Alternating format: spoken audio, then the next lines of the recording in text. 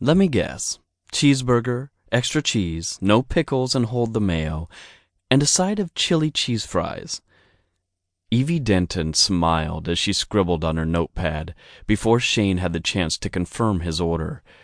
He'd been at Evie's diner often enough that she knew his usual by heart. In fact, she knew the preference of all the locals. Shane nodded. "And a beer. I'll have the same thing, Evie." Boone chimed in, and Jerry, sitting across from him in the booth, nodded in agreement. "In honor of Mr. Weicker," Jerry added. "Lots of people here today. Many we haven't seen in a long time. I was surprised to see Ashley Jacobson," Evie said, almost absently. "Who?" Jerry's brows furrowed. "She was a cheerleader in my class. Left town the year before you guys went to high school to become a model. She looks pretty good." "Where's she now?" Jerry's gaze drifted through the diner. "I wouldn't mind looking at a model." Evie rolled her eyes. "I'm not keeping tabs on her for you, but she's probably at the bar. I'm surprised you guys aren't at the Wicked Water Saloon, too. That's where a bunch of the others went after the memorial." Her eyes darted between the three.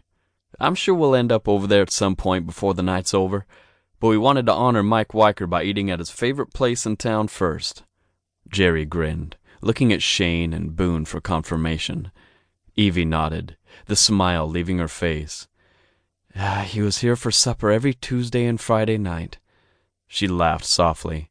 "My first regular customer after this place became mine.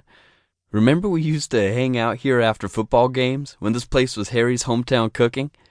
Jerry leaned over the table, glancing up at Evie. "Mr. Weicker sometimes joined us. I don't think he ever missed a game, even though he didn't seem like the kind of guy who liked football." Jerry glanced at Shane. "He's more of a science nerd." "I'm sure there'll be plenty of reminiscing going on tonight," Evie sighed. "This place is busier than usual. I'd best get this order in for you." With a final smile, she walked toward the kitchen. It was common knowledge that this had been Mike Weicker's favorite place to eat when it was still called Harry's Hometown Cooking, and he'd hung out there with the kids after school sometimes and helped them with their assignments. When Evie Denton had bought the business from Harry, she'd renamed it Evie's Diner, but everyone still flocked there to eat and socialize. "That was quite a speech you gave at the service." Boone wore a bright smile directed at Shane. "Even Thorne was touched." Shane glanced at his friend. It had been a surprise to see Thorne, the oldest of the three Macklin brothers, at the memorial. Apparently, he was on leave from the army. He'd gone straight to the bar, though, rather than grab a bite to eat at the diner. Shane's muscles along his neck tensed. His own brother should have been here. It was his fault that Mason hadn't been able to attend. "Mr. Weicker affected all of us like that in one way or another," Jerry chimed in. "Even though we didn't quite see it when we were in high school, he was always the quirky teacher, but he was also cool." Shane's eyes drifted around the busy diner. People he hadn't seen in years sat together at booths and tables, smiling and laughing. Most likely they were all thinking back to their high school days and swapping stories about the man who'd been voted favorite teacher every year during Shane's 4 years. They were a testament to Mike Weicker's popularity.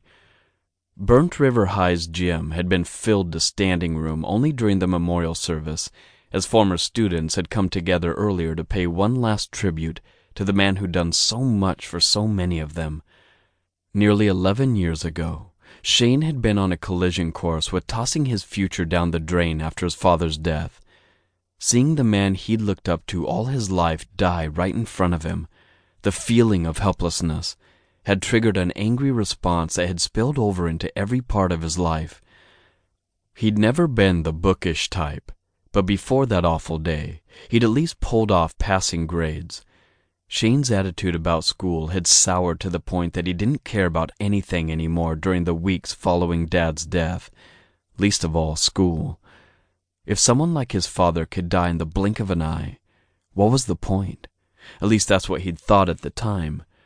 Mike Weicker, with one handshake, a 5-minute pep talk, and a carefully worded question, had changed his entire outlook